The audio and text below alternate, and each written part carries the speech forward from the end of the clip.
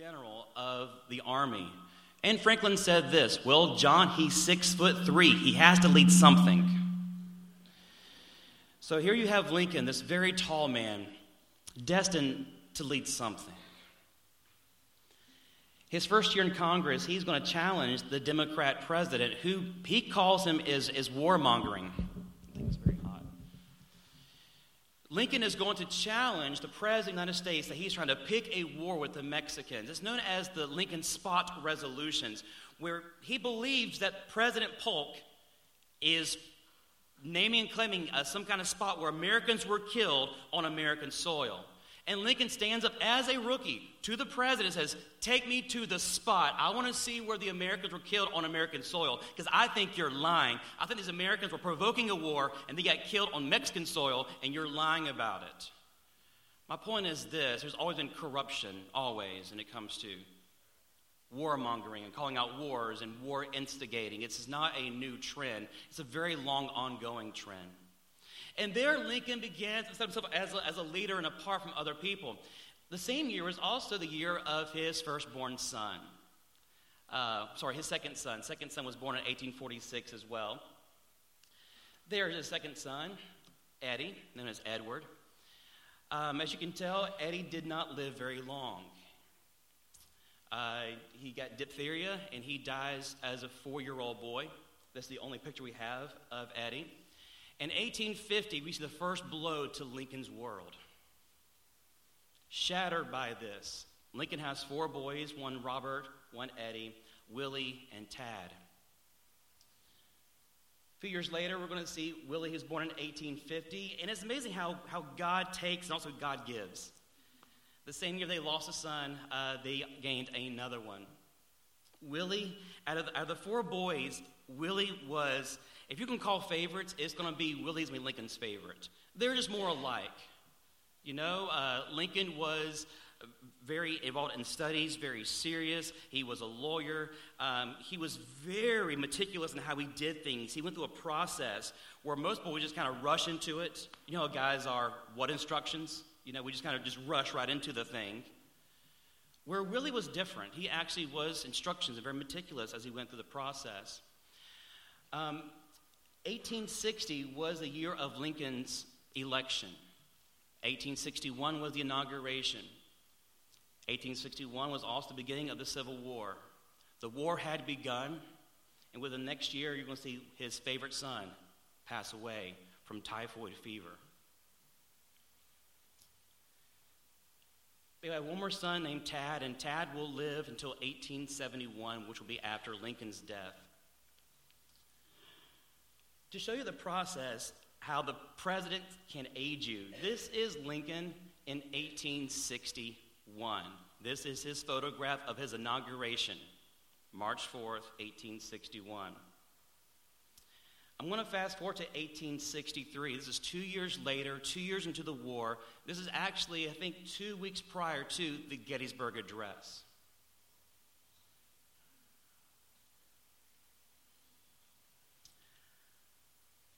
At this point, Lincoln has lost 2 boys.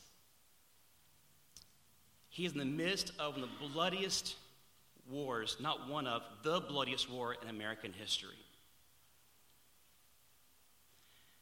At this point, Lincoln is seeing that the war is something of biblical numbers. The numbers that are coming in as far as deaths, they look as if these are godlike Old Testament numbers. Philistine slaughtering numbers.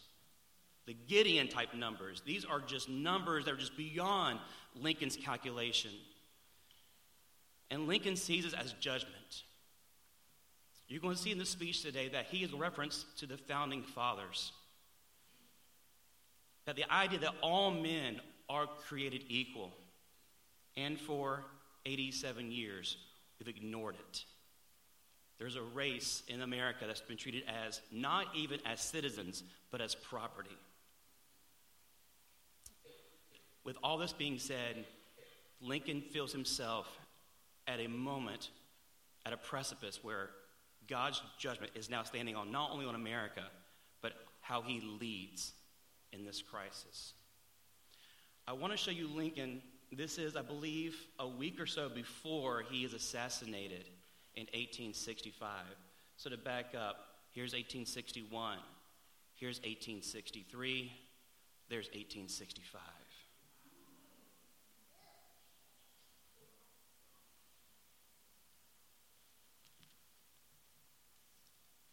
This man went through a crisis.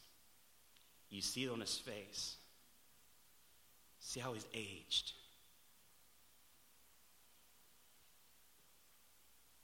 With that being said, I now want you guys to hear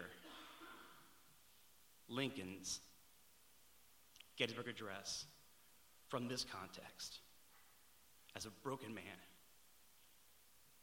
without answers, and sees that this has to be a God thing because this is bigger than him. This is beyond him. So please welcome me, the 16th President of the United States, Abraham Lincoln.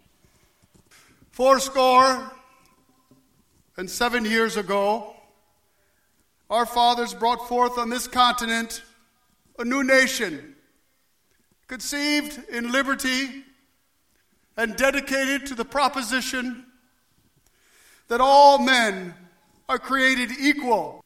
Is to add commentary to the speech, which Lincoln did not. Lincoln never quotes directly from Scripture in his address. But during the highlight of the Second Great Awakening in the 1840s and 50s and 60s, the language that Lincoln was using was understood. They understood what he was saying and what he was alluding to. Can you imagine the territory you're giving a speech? This is a 4.5 months after the actual 3 days of battle. Please understand that there were still body parts on the field. You still had the stench of death in your nostrils while sitting and standing, listening to this address. Behind Lincoln, there were actually caskets to be loaded onto the train that he got off of. They were still dealing with the death of this battle. He began the idea of 87 years ago. Why not just say 87 years? A score is 20. So 4 times 20 is plus 7. A bright group this morning. 87 years. Why not just say 87 years ago? When you use the language of the Bible, it causes attention. When you use phrases from the Bible, it causes one to stop and listen. 87 years ago. I want to bring this up to you guys, some verses. From Psalms 90. For we are consumed by thine anger, and by thy wrath are we troubled.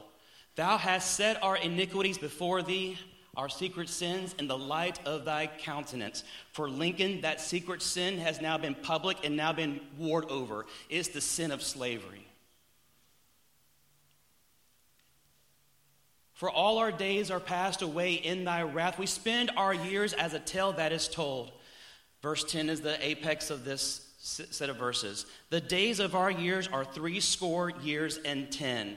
And if by any reason of strength they be 80 years, it is their strength, labor, and sorrow. For it is soon cut off, and we fly away. We knoweth the power of thine anger, even according to thy fear. So is thy wrath. So teach us to number our days, that we may apply our hearts unto wisdom. Return, O Lord, how long?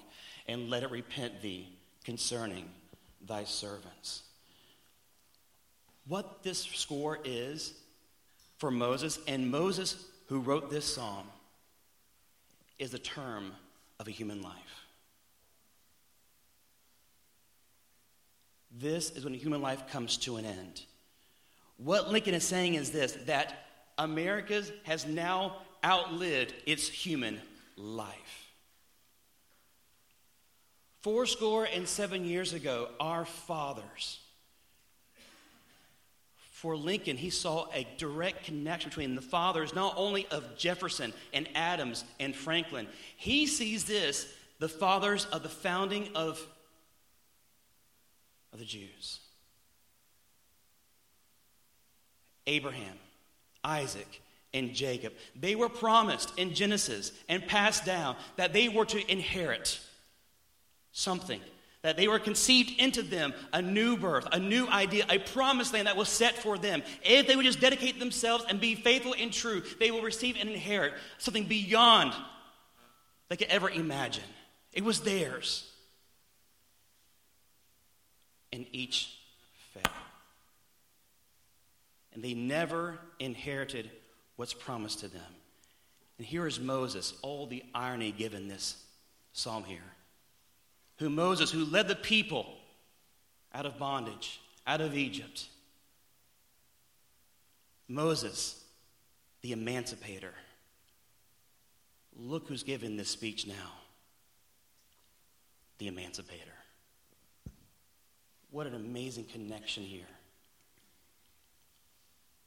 Jefferson penned in the rough draft of the speech of the Declaration of Independence that slavery should be banned.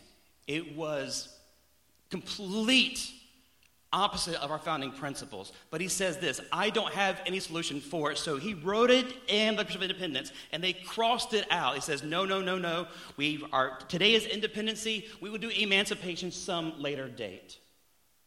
And there begins the process of leaving what our founding fathers had in mind for us.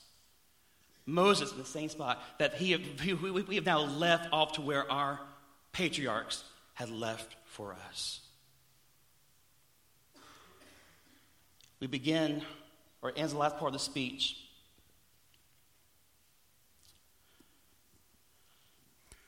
We are now engaged in a great civil war, testing whether that nation or any nation so conceived and so dedicated can long endure.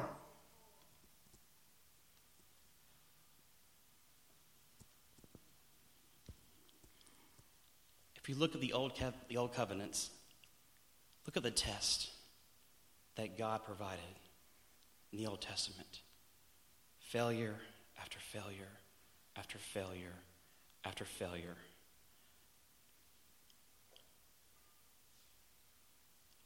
We have now outlived our human life. We saw Jefferson fail. Franklin fail. If you fast forward to 1820 and look at things like the Missouri Compromise, I'm back up before that. Let's look at the Constitution. In the Constitution, there was a thing called the 3/5 Compromise, where out of every 5 slaves, 3 would be counted as people. For 2 reasons. More people you have, the more representation you have in Congress. More people you have also, when it comes to the census, more votes you have also for the presidency, Electoral College. So in 1787, we see a step kind of in the right direction. For every 5 slaves, 3 are counted as people. By 1857, which is just 6 years before this speech was given, a thing called the Dred Scott decision was passed down from the Supreme Court. And in Dred Scott, they said that blacks are property, not people.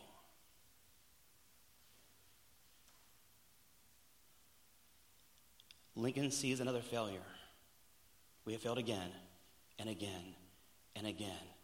And this is the judgment. We were conceived and dedicated to the idea that all men are created equal. I find this fascinating when it comes to, if you look at Romans, when it looks for the Gentiles and the Jews, where it says the cross came to flatline everyone. It says the Jews were near and the Gentiles were far away, but no one was there. The Jew was not there. They were closer because they had the law. They had a knowledge of God. The Gentile was far off, but no one was there actually at the point of where they were holy. They needed the cross. And for so long, they were conceiving this idea and dedicated this idea, but they had fallen short and fallen short and fallen short. Just as we had in America, we've fallen short and fallen short and fallen short. And Lincoln said, this is the judgment that's passed down upon us. Next part of the speech, listen to this. We are met on a great battlefield of that war. We have come to dedicate a portion of that field as a final resting place for those who here gave their lives, that that nation might live. It is altogether fitting and proper that we should do this.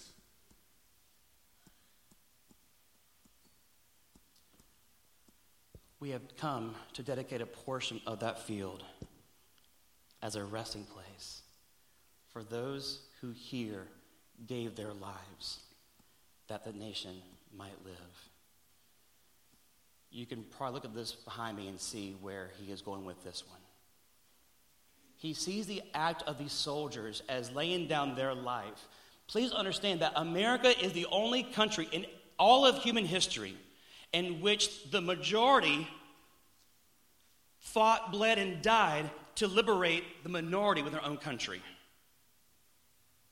I'll say it again.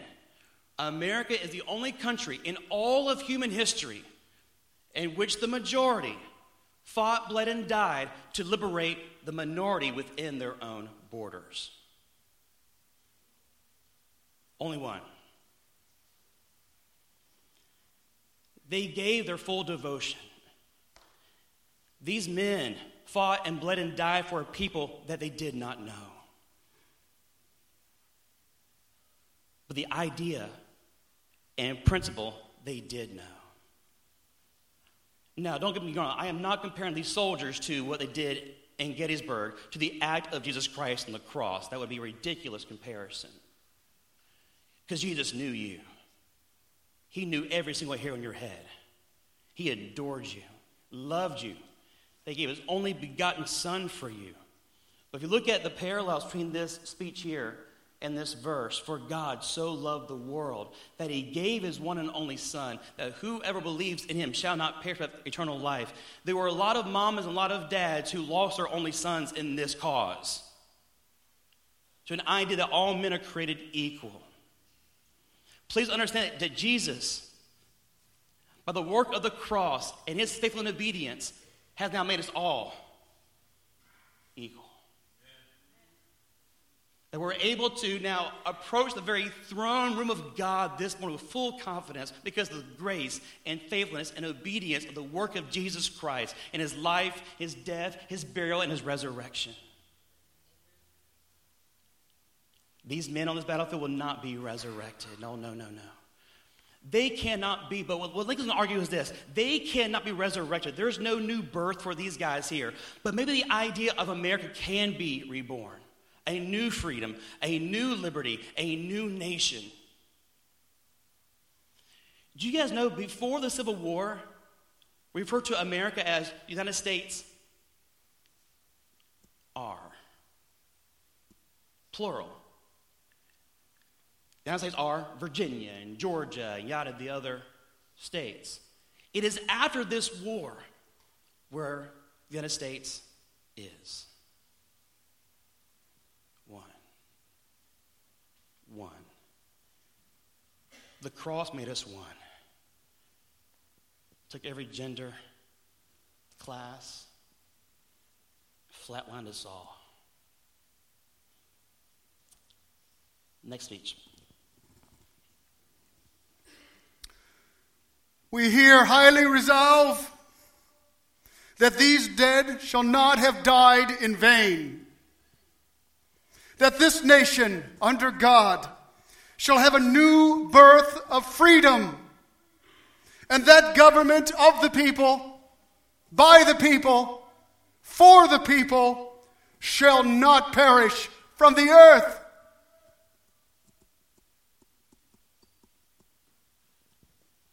This one word stuck out to me. This word struggled. The brave men, living and dead, who struggled here. In the King James Version, which Lincoln would definitely use in this time period, the word struggled only appears only one time in the King James Version. And it appears between Jacob and Esau in the womb of Rebekah. A civil war. A brother against brother. Isn't that fascinating? In the womb, brother against brother, fighting for the birthright. What was theirs? My way, my right. If you look at the Civil War, it was my right. The word struggle appears only one time in the King James Version. Between Jacob and Esau. A civil war. A brother feud. of a birthright. Who's right, who's wrong, inheritance.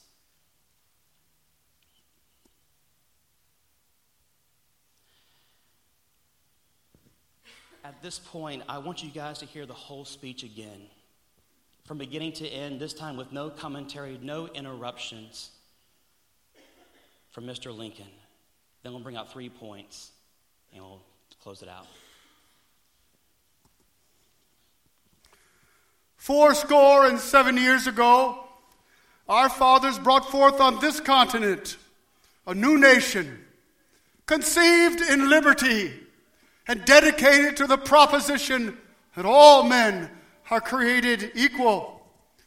We are now engaged in a great civil war, testing whether that nation or any nation so conceived and so dedicated can long endure.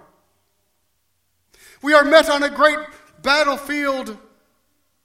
As a final resting place, we have come to dedicate a portion of that field as a final resting place for those who gave their lives that that nation might live. It is altogether fitting and proper that we should do this. But in a larger sense, we cannot dedicate, we cannot consecrate, we cannot hallow these grounds. The brave men living and dead who struggled here have consecrated it far above the poor power to add or detract. The world will little note, nor long remember what we say here, but it can never forget what was done here. It is for us, the living, rather to be dedicated here to finish the work which they have fought so far to nobly advance.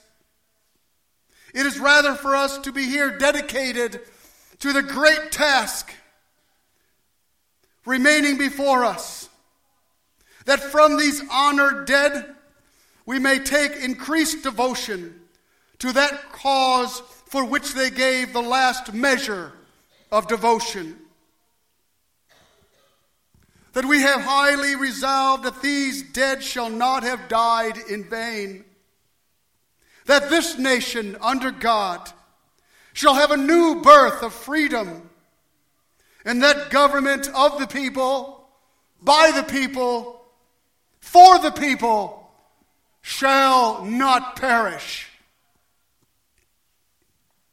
If you saw the speech, there were 3 things that I highlighted. There are 3 themes in this address that I've noticed.